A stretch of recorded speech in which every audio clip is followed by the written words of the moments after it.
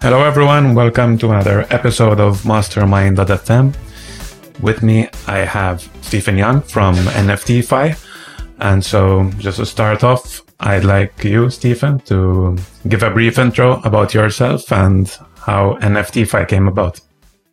Sure. So my name's Stephen Young. I've been a software developer since 1998 and an artist basically my whole life, and spent most of my career working for banks and big fintechs. So, when NFTs came about, it was like a perfect match for me, programming plus finance plus art. Late 2019, started getting into NFTs, was speaking to my business partner, Mads. He was very early in the CryptoKitties days and one of the biggest breeders at the time. And I was looking around for the next project that I wanted to do. And he basically said, I really love to be able to leverage my cats so that I can long ether. And I thought that was quite an interesting idea. And so we just did a bit of a brainstorm kind of over the phone and what that would look like. And then shortly after that, lockdown happened. So I basically spent, 4 months in lockdown building the first version of NFTFi, which was, I guess, a blessing in disguise because I had nothing else to do besides sit and work all day. Then we launched in early June 2020, and then just it grew organically since then. So in 2020, we did around $300,000 in loan volume. In 2021, we did $40 million in loan volume. And in 2021, so far, we've done around 170 million in loan volume. So it's been a bit of a wild ride since we launched. And then maybe I can give a quick explanation of what NFTFi is and how it works. So if you own an NFT and you're looking to get some liquidity on that, but you don't necessarily want to sell it, you can come to NFTFi, list it on our platform as collateral looking for a loan. Then lenders essentially make bids and compete to give you the best terms. And you'll then see all of the bids that you get. If you accept one of those bids, we move the NFT out of your wallet into an escrow wallet that we've written. It's completely locked. Nobody in the team or anybody else has access to that. The only way to get it out is to either repay the loan. So you've got a fixed term, fixed interest rate loan. If you repay the full amount before the end of the loan period, you get your NFT back. If, on the other hand, you don't, the lender can then foreclose on that loan, which means that they get the NFT and you keep the original loan amount. All right. So let's delve a bit deeper into this because I'm sure that many people, especially the people I talk to, the main concern is like security. Where is my NFT going? Especially we're talking expensive NFTs. So yes. Could you talk a bit more about how that works? I mean, you explained how it works, but what guarantees do you give to the users on both sides? Yes. Yeah. So all of our smart contracts, the code is available. So anybody can go look exactly what you can do in there. And we've been double audited all of our smart contracts that we're kind of using in production at the moment. So that's one side of it. You can look at the code yourself, and lots of people have, to make sure that, the contract is really doing what it said it's doing. The second part of it is we've now done $211 million in loans in total, almost 12,000 loans, and we haven't had a single security compromise. So I think in general in crypto, an audit just tells you that the auditors haven't found a bug. It doesn't tell you that there aren't any bugs. So I think one of the things that's important in this space is to also use battle-tested contracts that have kind of had lots of time in the market and had lots of value flow through them and not had a compromise. So I think that's another one. And then yes, so the way that the smart contract is designed is that when you start a loan, the NFT is actually moved into the smart contract, and there's no way for anybody in the team, there's no method that allows us to drain out those NFTs. There's two methods that allow you to take it out. It's repay loan and foreclosed loan. And foreclosed loan will only be able to be triggered after the loan period expires. We are also speaking to a number of insurance, smart contract insurance platforms, to start getting some insurance cover on top of these assets too, but we're still kind of in negotiation phases with them. Mm-hmm. And why is the foreclosure process manual, right? Because it's something that the lender has to activate to keep the NFT, basically. Yes. Well, partly just because of gas costs, Niftify doesn't make any profit on a foreclosure. So the way that Niftify earns cash flows for the protocol is that we take a 5% cut of the interest paid on a loan from the lender. So as a borrower, you don't pay anything. And as a lender, you only pay if you make money. But then for us to then pay for the gas to foreclose the loan and move the asset means that we actually have negative revenue on foreclosures. So the idea is, the lender who did the loan, he receives the NFT, so he receives the value, so he should pay the gas for to be able to do that. The other thing that we do is only the lender can call foreclose. So that's another security measure. You can't have a random third party or us ourselves call foreclose. It has to be the lender. And part of the reason for doing that is that we're in the next month or so, we're releasing a feature called loan renegotiations. And that allows you to, even after a loan period is due, the borrower and the lender can come to an agreement and say, okay, well, I'll extend the loan. I'll give you another week. And then kind of adjust interest and potentially ask for a renegotiation fee. But if we automatically jump into that process and foreclose, it closes that gap for the borrower and the lender to actually come to an agreement. So right now, if I let the loan expire and don't foreclose for, say, an extra week, the borrower can still return the money. They can't return the money without first agreeing on that with the actual lender, right? So after the loan period is up, the lender can foreclose at any time. The borrower isn't able to repay, but the borrower can go to the lender and say, hey, can we do a renegotiation? You sign a new contract, execute a new transaction that basically then would extend the period. So it has to be an agreement, because from a lender's point of view, they kind of gave a loan for a specific period, and they manage the risk, which is a function of both the loan to value ratio, how long the loan is in there, and what the interest rate is. So if we just allow a borrower to repay late, it makes it very difficult for the lender to actually manage the risk for their loan book. Mm-hmm. So it needs to be a new agreement between the borrower and the lender to renegotiate. Mm-hmm. Makes sense. Also, one other thing that I wanted to mention is there isn't that functionality. There's always an offer, right? There's always needs to be, as a lender, I need to make an offer and the borrower has to accept. Why isn't there like a functionality where I can just enter, see what's available, like in traditional markets where I can just assign my money directly on an offer that exists already? If I explain myself correctly.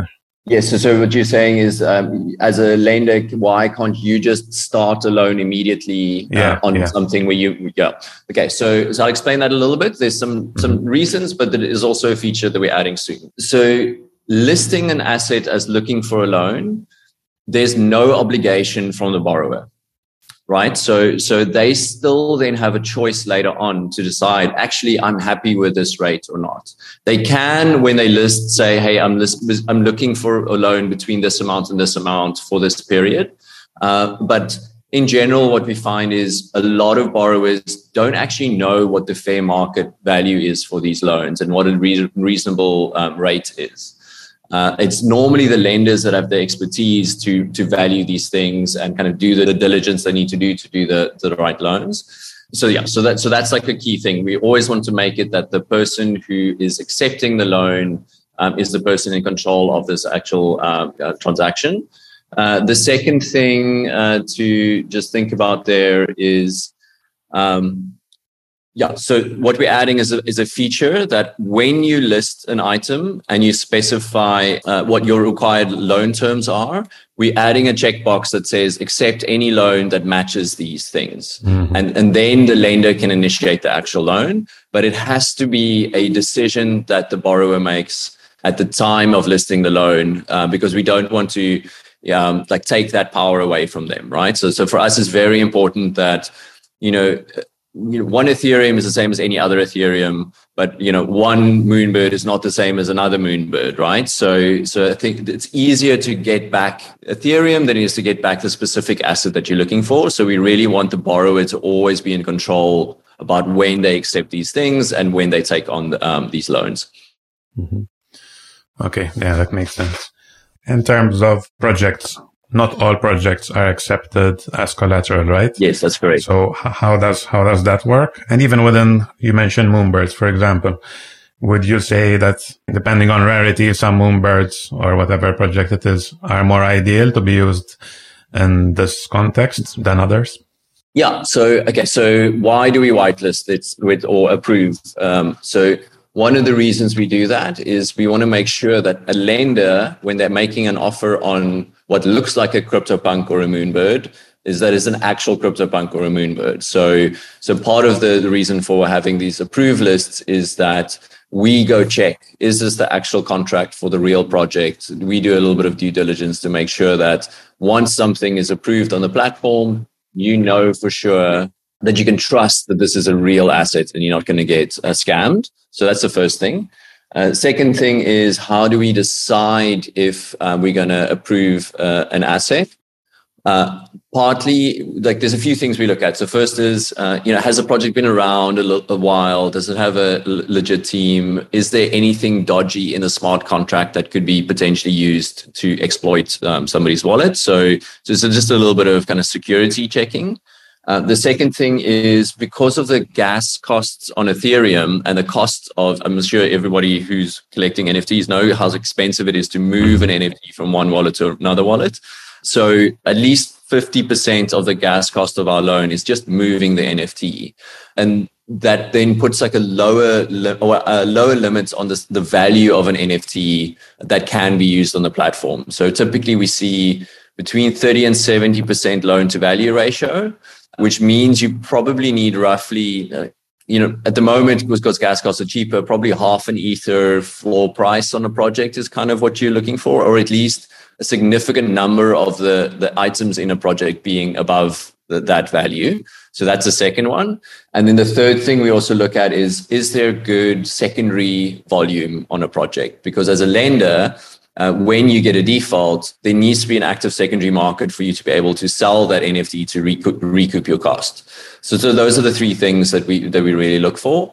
As the scaling solutions kind of become more common and there's like clear winners, good bridges and so on, the gas portion of a transaction should go down significantly, and then we can open it up to more assets.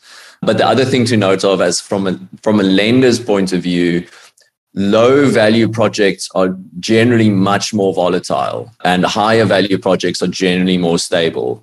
So, for you to lend on an asset that's got an average price of, 0.1 Ether, it's a very risky proposition. And those lenders will have to, A, do a lot of loans to make it worth their while, and B, charge really high APRs to offset the risk of these projects that's kind of disappearing and going down to zero. CryptoPunk, it's very unlikely that the value of a CryptoPunk is going to completely drop to nothing. So that's kind of one of the other considerations. And is it possible to do multiple NFTs as collateral? Not yet, but it's coming soon too. So shortly after loan renegotiations, we're starting on bundles. And the way that we do bundles is that there's a standard called ERC 998. And this is it's essentially a ERC 721 that can own other ERC 721s. So what we do is we allow you to select the number of your NFTs. We mint a new NFT that then owns all of those other NFTs, and then you use that new NFT as the asset in the actual loan. And the reason we do it that way is because, again, like I said, most of the cost of a loan is moving the NFTs. So if you have a bundle of 20 NFTs, you have to pay that gas cost 20 times. Whereas if you have all of them owned by a single NFT, you can just move that single NFT and then you can unbundle it after the loan is finished. The other thing it allows you to do is there's a cost to bundling because, if you want to bundle 20 NFTs, you need to pay the gas cost to move those 20 NFTs into the bundle. But then you can choose to not unbundle that after a loan. Then you can do multiple loans then on a single bundle, and you don't have to pay that cost every single time to kind of bundle and unbundle. Yeah, that would be great for long-term holders. Exactly. Projects like CryptoPunks, I'd imagine, where people have multiple of those. Yes, really so our 2 record loans were 2 $8 million loans. One was on 104 CryptoPunks, the other one was on 105. So the deal between the borrower and the lender was, an $8 million loan, but then they had to execute 105 transactions to kind of make up that whole bundle. Right. And then, so once we have this bundle functionality, you can just create that bundle and then just roll the loan every time, or use it multiple times to going to do a loan. One thing we mentioned, and maybe we haven't really addressed directly, what we were talking about earlier about the rarity aspect, or whether certain items in a project might be more ideal than others. So, for example, a rare item versus a floor item. Yes. So I think if the floor price of the asset is high enough, so like once you're kind of in the 2 Ether or so range, any item in that collection is going to be fine. And especially for the higher value ones like CryptoPunks and Bored Apes, the floor assets, you get loans immediately. What's different about us and something, one of the peer-to-pool models, what the peer-to-pool models generally do is they say, well, we'll give you a 30% loan-to-value ratio on the floor price of this collection. And they don't take rarity into consideration because our loans are an individual calculation by the lender on the specific NFT. They do take rarity into account. And so you can get a bigger loan on a rarer item because lenders are willing to kind of make those loans. And in fact, sometimes you might actually get a better rate on a rare item because those rare NFTs, they don't sell as much. And a lot of our lenders are actually collectors. So for them, they're willing to give preferential rates for rare items because if there is a default, they're able to acquire an item that doesn't go on sale very often. That's right. Yeah. So in my case, I like to collect the rarer items. So that's something I was thinking of, like just a lottery ticket. Maybe I get a rare item, but on the other hand, obviously, I understand that in terms of liquidity, it's much easier to sell a floor price. Yes. If you're doing it as a monetary thing, I would say a floor price would be probably better. A floor item, sorry. Yeah. Because there's more liquidity. It's easier to sell them. Also what happens often when prices run up is like the difference between the floor and the rare items kind of squashes up.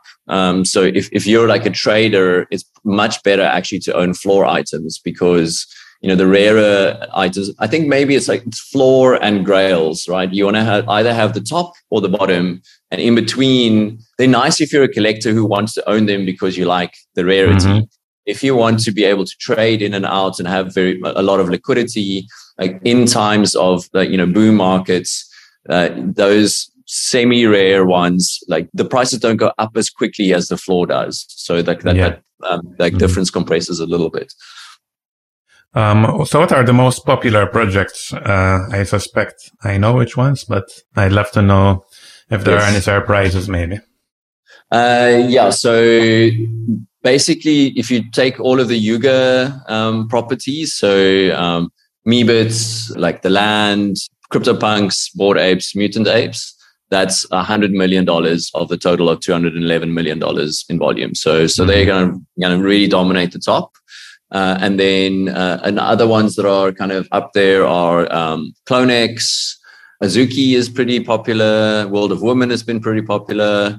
The metaverse lands are, in terms of number of loans, are near the top, but in terms of total loan volume are kind of in the middle, just because there aren't really high value items in there. But yeah, it's pretty much the blue chips. And then Artblocks is also, but again, the Artblocks is really concentrated in the few kind of really good projects. So Chromie Squiggles, Fidenzas, Ringers, those ones make up the majority of the volume in Artblocks. Mm. Have you seen any correlation? Maybe you could say that some holders of certain projects are more kind of degen traders than others? Yeah. So Bored Apes are by far the biggest, and then CryptoPunks are further down the list. And I think it's just because CryptoPunk owners are just very paranoid about moving their punk anywhere else. They're very concerned with contract risk. Typically, they've been in the space much longer, so they bought their punks kind of like on the mint or shortly after the mint. There are some people who bought more recently, but I'd say the majority of punk holders are on the conservative side.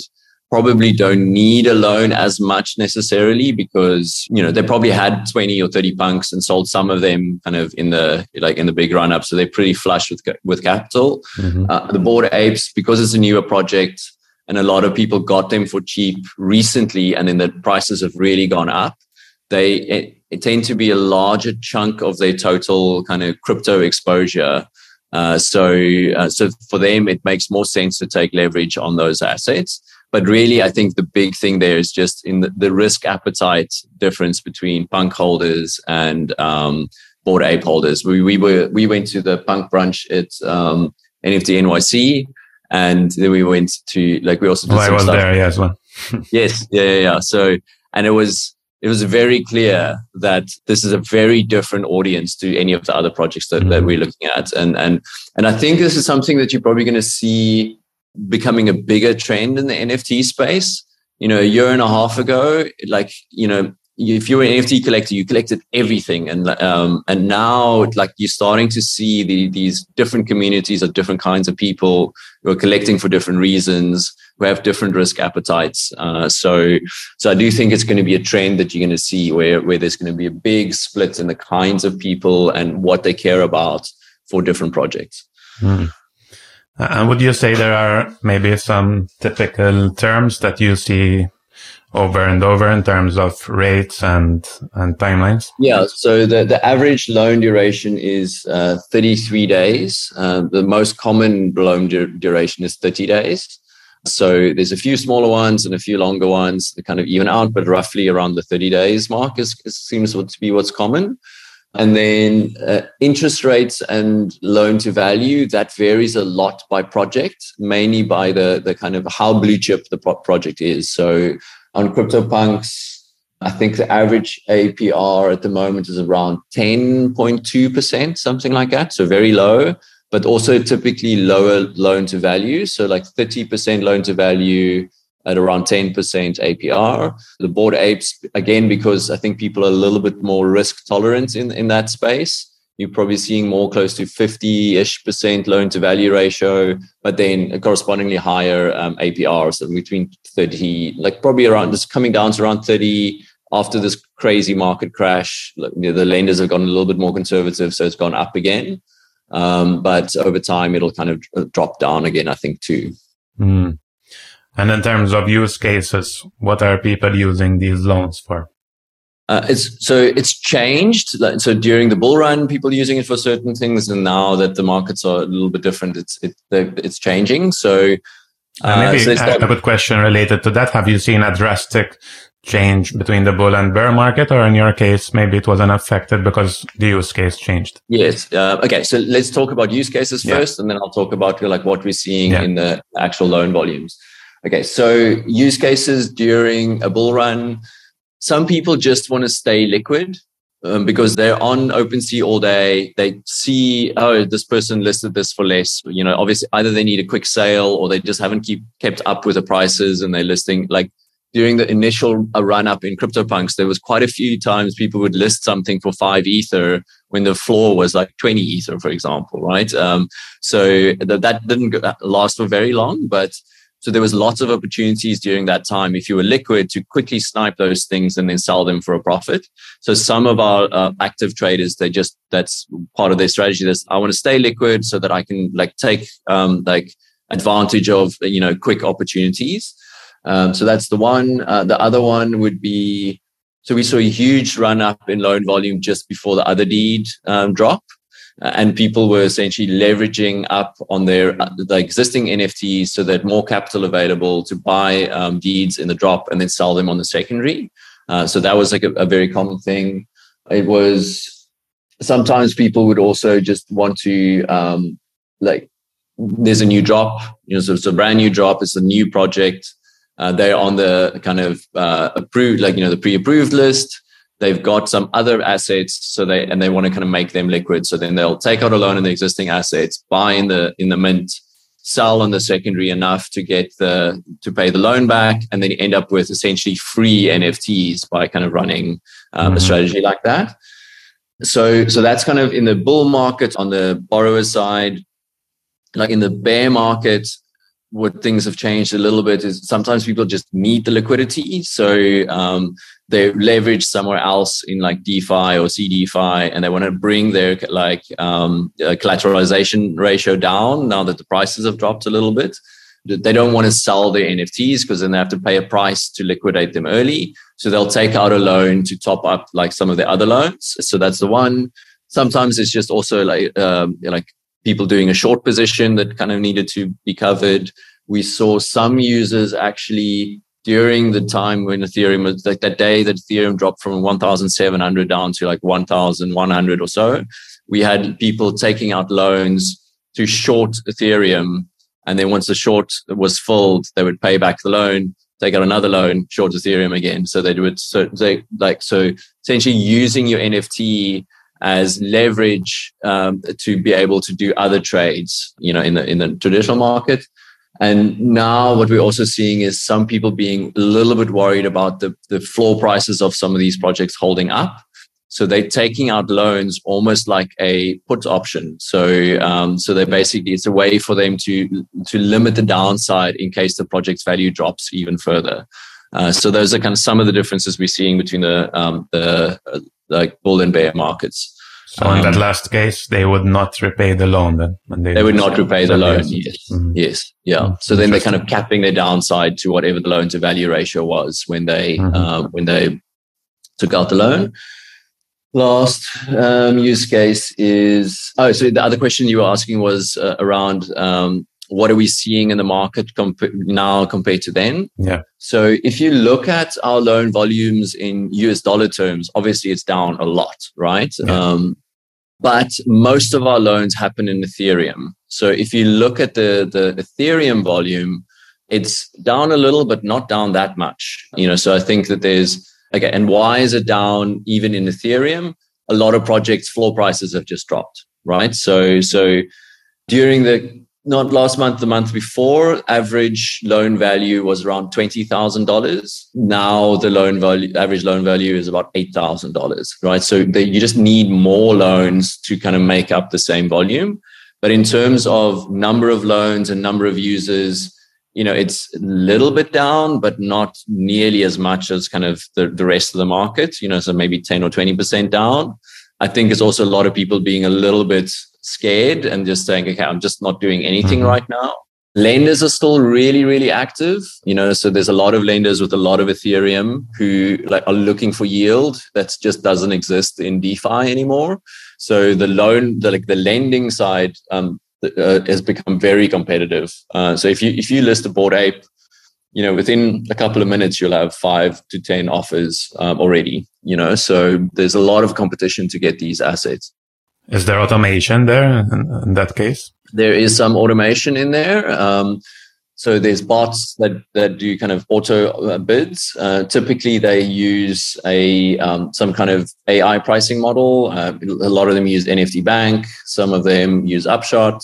Some have like a blended model where they kind of do their own calculations in there. Those offers are typically more similar to what you would see in a peer-to-pool style protocol, in that they're kind of looking at the floor price of the asset and being quite conservative in terms of loan to value, because those models aren't all that accurate yet. So you're taking both pricing risk and the risk that the asset is going to drop over time. But then there's also just lenders that are super active, that are just like all kind of competing to do manual offers. And that's slightly slower, maybe in the order of, an hour or so to get those offers coming in, but it's still very competitive. And like what they'll often do is they'll look at what this person bid and then look at what that person bid and then kind of like adjust, especially if it's either a borrower that is very active that they want to form a relationship with, or if it's an asset that's quite desirable that they want. You'll see a lot of kind of bidding competition and like pushing the APRs down over the course of a few hours, so you get the best possible deal. If you want quick liquidity, you can get it straight away, basically, but it's not going to be very optimized for your specific asset, mostly kind of related to floor. If you want to get the best possible deal and get the most LTV out of your loan, it's better to wait a little bit and leave it listed there so that people can start kind of competing over it. And what happens when there's a match? Like, let's say I put in as a lender, I put in an offer and then I walked away. What happens if there's an acceptance? Yes. So you as a lender don't have to do anything. Basically, what you do is your offer is a signature, which signs all of the terms that you're happy with. So it's your loan principal, loan duration, repayment amount, and the asset that it's for. And then we take a signature that encapsulates all of that information. And then that is that's what your offer is. And then as a borrower, because you're executing the transaction, we don't require a signature from you because you actually have to execute the wallet that owns the NFT has to be the wallet that starts the actual transaction. And then what we do is we take in that signature and double check again that everything is correct, actually in the smart contract, that all the terms match what was in the actual offer. And then the smart contract actually moves the funds out of the lender's wallet into the borrower's wallet and moves the NFT out of the borrower's wallet into escrow. Okay. And the lender would receive an email maybe or something? You would receive an email and there's a notification on our website. And we're also looking at doing some integrations with like EPNS or one of these kind of direct like public key to public key messaging services so that we can provide more real-time updates to people and in a way that's secure. Like Discord for doing financial transactions is pretty dodgy. So over time we'll do more and more of the kind of actual financial negotiations and talking to each other and sending somebody an offer. We're going to eventually start discouraging people doing that off platform and start using, kind of a secure, encrypted, crypto native communication channel between each other. As a lender, when I make an offer, can I time limit it as well? Yes. So there's expiration time. So you can set that however long you want to make that. And you mentioned like private deals. In that case, do you see people like chatting on Discord? Maybe they're both in the Moonbirds Discord. They come to an agreement and they used Niftify just as a smart contract. Yeah. Yes, exactly. And then we also see people forming relationships a longer term. So for example, the borrower that does all of these, did all of these shorts, so they would take out a long period loan just in case the trade didn't go in their way so that they have some time then to basically find the money to repay. But then they would often repay within hours, which actually means it ups the effective APR of those loans. So there's certain lenders that know these kinds of borrowers and say, okay, well, I'll actually give you a really low APR because most of the time you repay much quicker than the actual loan duration. So we're starting to see these kinds of things where it's like the way I kind of think about it a little bit is up until recently, we've had, crypto or internet native money and programmable money, which was cryptocurrencies. And now all of a sudden with NFTs being so popular, there's crypto or programmable property rights or digital ownership of actual goods that you want to spend. So DeFi for me was really just money games. You're trying to get a yield, you're trying to get interest, you're trying to get leverage, but then to do something with that money. It was either for investment purposes or you had to sell the crypto to go do something in the real world. But now we've got this crypto native economy happening of people buying and selling and trading with each other. And like what we're starting to see is this kind of ecosystem develop of, peer-to-peer commerce and people figuring out, hey, I want to do this with this person. You kind of trust them, but there's still anons on kind of on Discord, right? So you do want to have this this layer in between the actual transaction that takes the requirement of actual trust away, because you both agreed on what's happening in the smart contract, and you can execute that without having to worry about it too much. And in that case where there's a private thing, would there be a different workflow, or is it just, here's my address, just accept my offer kind of thing? So so we just recently released a new feature called private offers, which essentially would allow you to make an offer on an asset that hasn't been listed yet. So that, because otherwise what happens is you do all the work to make that, form that relationship. The person lists, you make them an offer, a bot sees that offer and undercuts you by 1%. So it kind of discourages people then from actually forming these kind of personal relationships. But private offers then allow you to kind of have these things, which really it's just you and me coming to an agreement, and we can execute that without somebody else jumping in the middle and saying, hey, I'll give you a 1% discount, because you as a lender have then done a lot of work to form that relationship, negotiate the terms, get the person. Often, they are helping bring them onto the platform, so because lenders are already active, they can find people who they want to work with, so they don't want to kind of have somebody like steal all of the work that they've been doing to kind of get this person comfortable coming to use Niftify. What about when there are drops? For example, the ape coin for the Bored Apes a while back. A lot of people that took advantage of that drop with regards to. So we do have flash loan functionality that we can kind of implement to get that out. It's not fully rolled out on the front end, but it's built into the smart contract. But that really only works for like one kind of airdrop, right? And it's the airdrop where you can claim based on ownership of the asset that's currently in your wallet. Anything that's snapshot based doesn't work in those scenarios. So the real way to kind of solve that is to essentially allow people to have their own escrow accounts. So, so you have your own escrow account. I've got a separate escrow account. Then we know whatever goes into that escrow account is yours. Because if you have a pooled escrow, we get the drop, but how much goes to which, asset? What we have been doing recently is we've been speaking to those projects and sending back the airdrops to them, and then having them redistribute. And other projects they have a process now, because of these kind of lending contracts and collateralization contracts are becoming more and more popular. They do have a process where you can say, hey, my asset was in a smart contract during the time of the drop, and then the project itself has a process to kind of pull that out. But the long-term solution for us is kind of, ideally, actually, you should be able to use this asset and keep it in your wallet, and then have some kind of way to stop it from moving out of your wallet, but it stays in your wallet.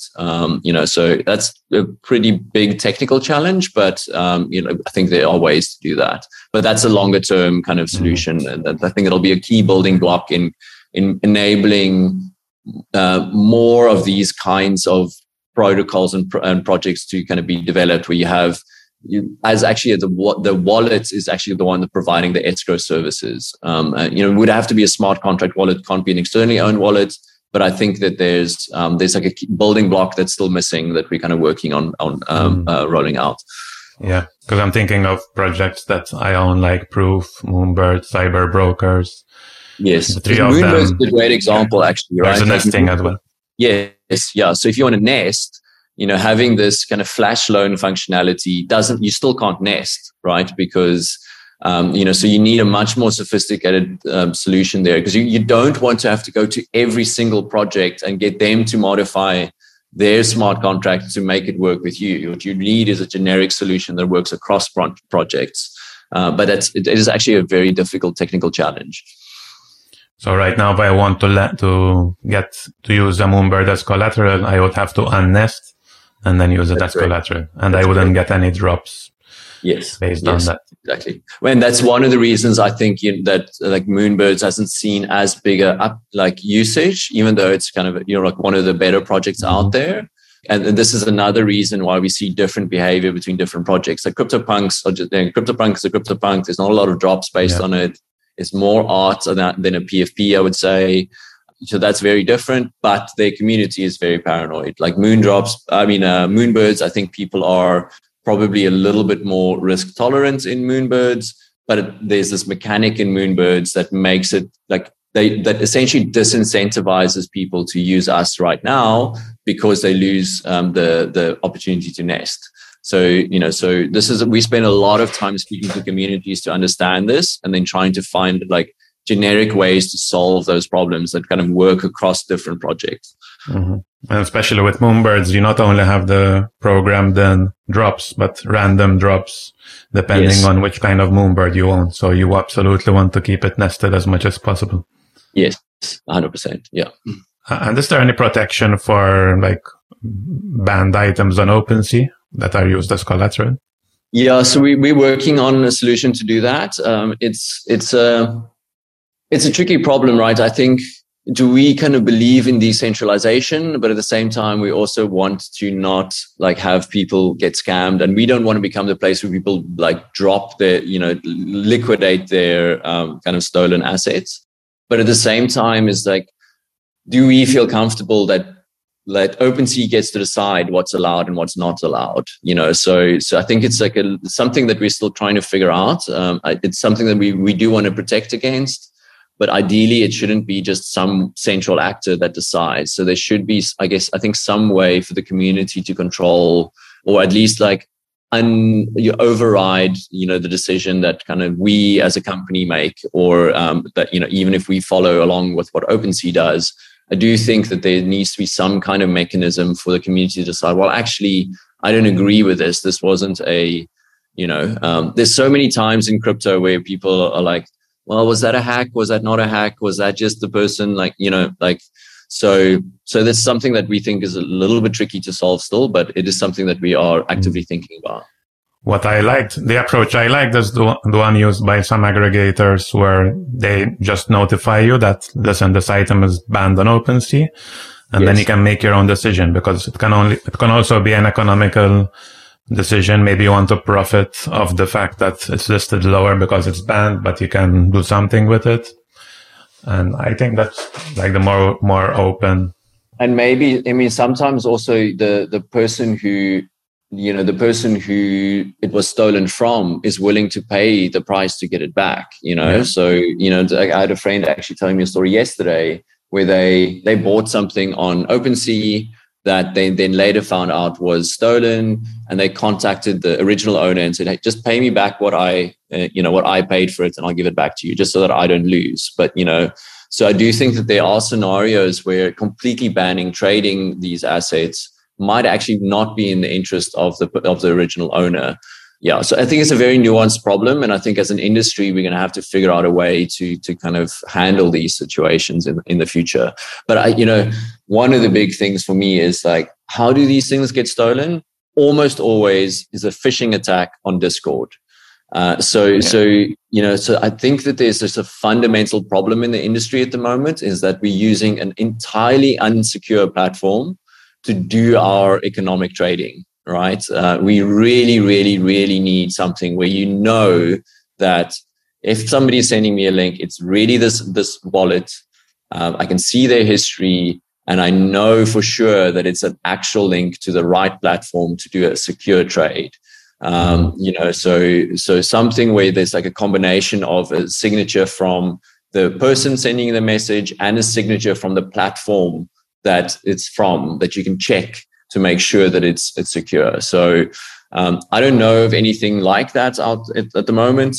We're going to start building some of these things. We're not a full social layer really, but at least for when you're starting to negotiate terms on a deal or sending somebody a transaction, we want to build a secure way to do that, and really discourage people from doing this kind of thing via email or via Discord or something like that. That's the most common way these things get stolen. So I think it's the key thing for us as an industry to solve. Yeah, absolutely. And the last two questions I have, one of them is, as a lender or as a holder of many NFTs, have you been thinking about a way to monetize those NFTs? Like, I would like to be able to lend certain NFTs, like proof, for example. I don't need multiple proof passes, so I can make money by lending it out. Yes. So we've been speaking to quite a few rental protocols just to get to know them. And also just for, there's no reason like at a conceptual level why you can't leverage something and rent it out at the same time. So we're working quite closely with rental projects to kind of see if we can kind of work together to make both of our offerings better. I do think it's probably a few years away. It feels a little bit early for me to do those kinds of things. I think the main use case at the moment is access to physical events. Mm-hmm. But at the same time, walking around at a physical event with your hardware wallet to sign to get into the front door with like a big sign, like t-shirt on your chest saying, hey, I've got a bunch of Bored Apes. It's like a really risky proposition, right? So there's a lot of attack vectors for hackers to kind of to steal those things from you. So I do think the way access is going to move is maybe more like VCon did it, where you mint a pass from your original asset, where the pass itself isn't the original asset. Well, actually, I think an NFT NYC, I did not require the actual NFT for any event because most of them were using token proof or chain pass. So I think that's a good solution, actually. Yes. And then, so I think in the short term, there's going to be ways to sell on your token pass or, mint a new ticket that you then sell on, because you don't want to be working around with this, $300,000 asset with you at an event where all the scammers and the hackers all know that there's lots of people with high value assets here. So I do think in the short term, that use case is going to, as a reason to rent, is going to go away. I think once you start having some more play to earn games and these kinds of things where you, basically almost replacing the scholarship model that you're seeing in Axie and Infinity and so on, where you can just rent at scale. Mm-hmm. I think that's probably the main use case. But at the same time, gas costs are just super high for those kinds of things. So, it'll probably have to be on a roll up, probably have to be, or on a side chain. Yeah. So I think rentals they're definitely going to be a big thing. I just don't know when that kind of product market fit, where the technology is ready, the protocols that actually make it possible is there, and the gas costs are low enough to kind of make these things make sense. So I think that's coming sometime over the next year and a half, maybe 2 years. So we'll have to see when like that kind of hits that inflection point. Awesome. And just to finish off, I'm going to have to ask 2 questions here. One is, what tips for new lenders and borrowers would you have? And what are you most excited about Niftyfy, what you're building, or maybe just NFTs in general? Yes. Okay. So tips.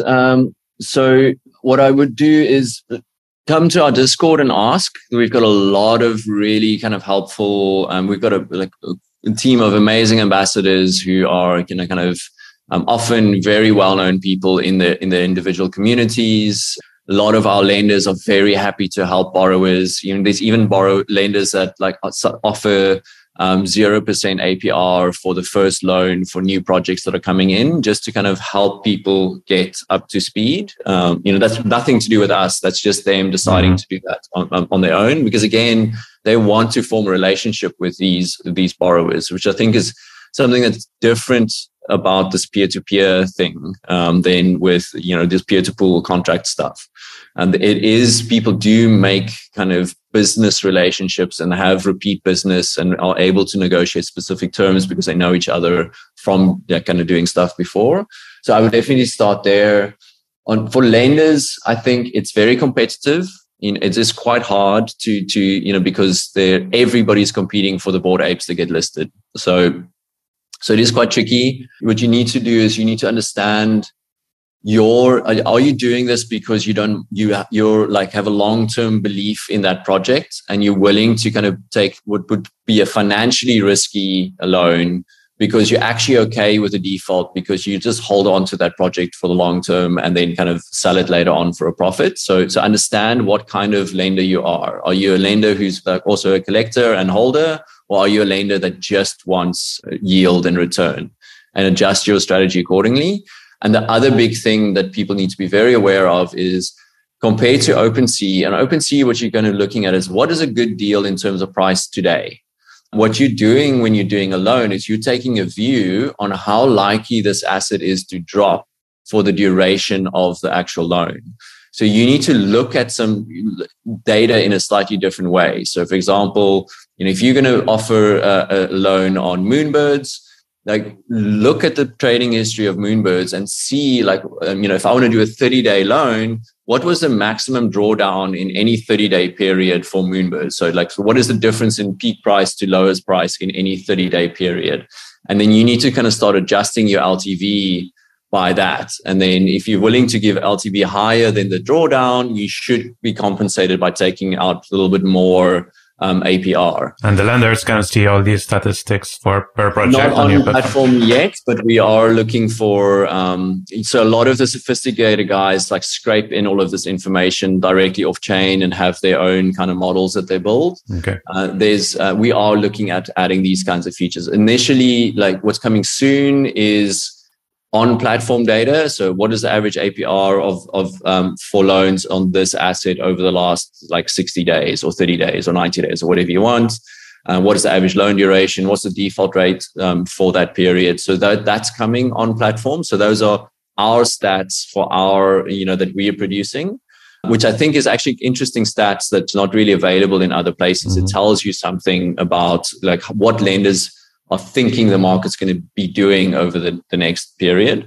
But then, yes, these other things like max drawdown and all this kind of stuff is also something we'll add, in the next round of improvements on stats. And then what am I most excited about? Well, first of all, I think after being at NFT NYC, and I don't know about you, but not many people seemed super worried about NFTs kind of going away, right? The conversations I kept hearing was I'm just waiting for the prices on Fidenzas to drop so I can buy one. And then everyone complaining because the floor prices are actually up in Ether terms, right? So I think that there's this decoupling of NFT market from crypto markets that I'm starting to see happening. It's if you're a collector, it doesn't matter really what the Ethereum price is, because and like I said before, in DeFi, price going up is kind of the point of doing stuff there. Whereas NFTs, there's a reason to buy NFTs that's not to do just with the price. You just actually want these things. You believe in the artist, you believe in the community. There's something going on there that's different from DeFi. And then what am I most excited about with Niftify is like I said, so we would have meetings with lenders and would bring borrowers with and say, hey, this is what we want to do with each other. And for me, what I'm really excited about is what is this peer-to-peer programmable commerce going to look like? Loans are one part of that puzzle, but there's other things that people want to do. And the more we really want to be like that trust layer between people who need to have financial needs and who own these assets, who are kind of trying to build businesses and build, trading strategies and do commerce with each other. And so for me, that's really exciting. It's kind of being that kind of protocol in the middle that puts these people together and allows them to come up with novel new ways to kind of do peer-to-peer trading. I see a lot of potential way beyond what you're currently doing, especially in terms of what you mentioned. You're able to see certain trends, or at least see what big money collectors and lenders think the market will be. And that's very valuable information that maybe nobody has, right? That's really exactly. Awesome. And these people are literally coming to us and telling us what products they want, right? And I think being a peer-to-peer protocol that's kind of at its essence, quite simple. So it's relatively easy for us to add new features in these kind of things, allows us to be responsive to those kinds of markets. And because I think what happens in DeFi a lot is they're trying to take the connection between people away so that it is just a pool and you're interacting with this pool and you just it's pure math. And it's great for money. It's not so great necessarily for NFTs that are unique, where one of the things I like the most about the NFT space is getting to know people and building relationships with people. So I think leaning into that a little bit and kind of, figuring out how how does commerce look when you have, both programmable money, programmable ownership, and like a trust minimization layer in between that allows essentially strangers to do business with each other and know that they're not gonna. The worst thing with, at least with Niftify, with a Niftify loan, that like under these circumstances, this will happen. And if the person doesn't repay, I will always get the NFT. So I don't also run the risk of now having to track this person down, sending a sheriff to his house to go get this thing. And then there's like a court case and all of this kind of stuff. You can take all of that stuff away and reduces the transaction cost and allows you to do things that wouldn't be possible in the real world. I do think there's potentially a space for kind of peer-to-pool things. I think there's a tool in the toolbox, but I think that there's something unique in this kind of like with us kind of playing between these two worlds that are now coming together in like a unique way. And that's the thing that's most exciting to me, really. Yeah, for sure. Big thanks for helping us understand how Niftify works and what's next for the space. Just to finish up, where can people get in touch with Niftify and with yourself? Yeah, so our Twitter handle is @NFTFI. And mine is @Stephen, STEPHEN_YO. There's links on our Twitter to our Discord, and our website is nftfi.com. So come check us out. If you've got questions, ask in the Discord. There's lots of people that'll help. And thanks for having me and asking such great questions. It was really fun. Thank you. Thanks, Stephen.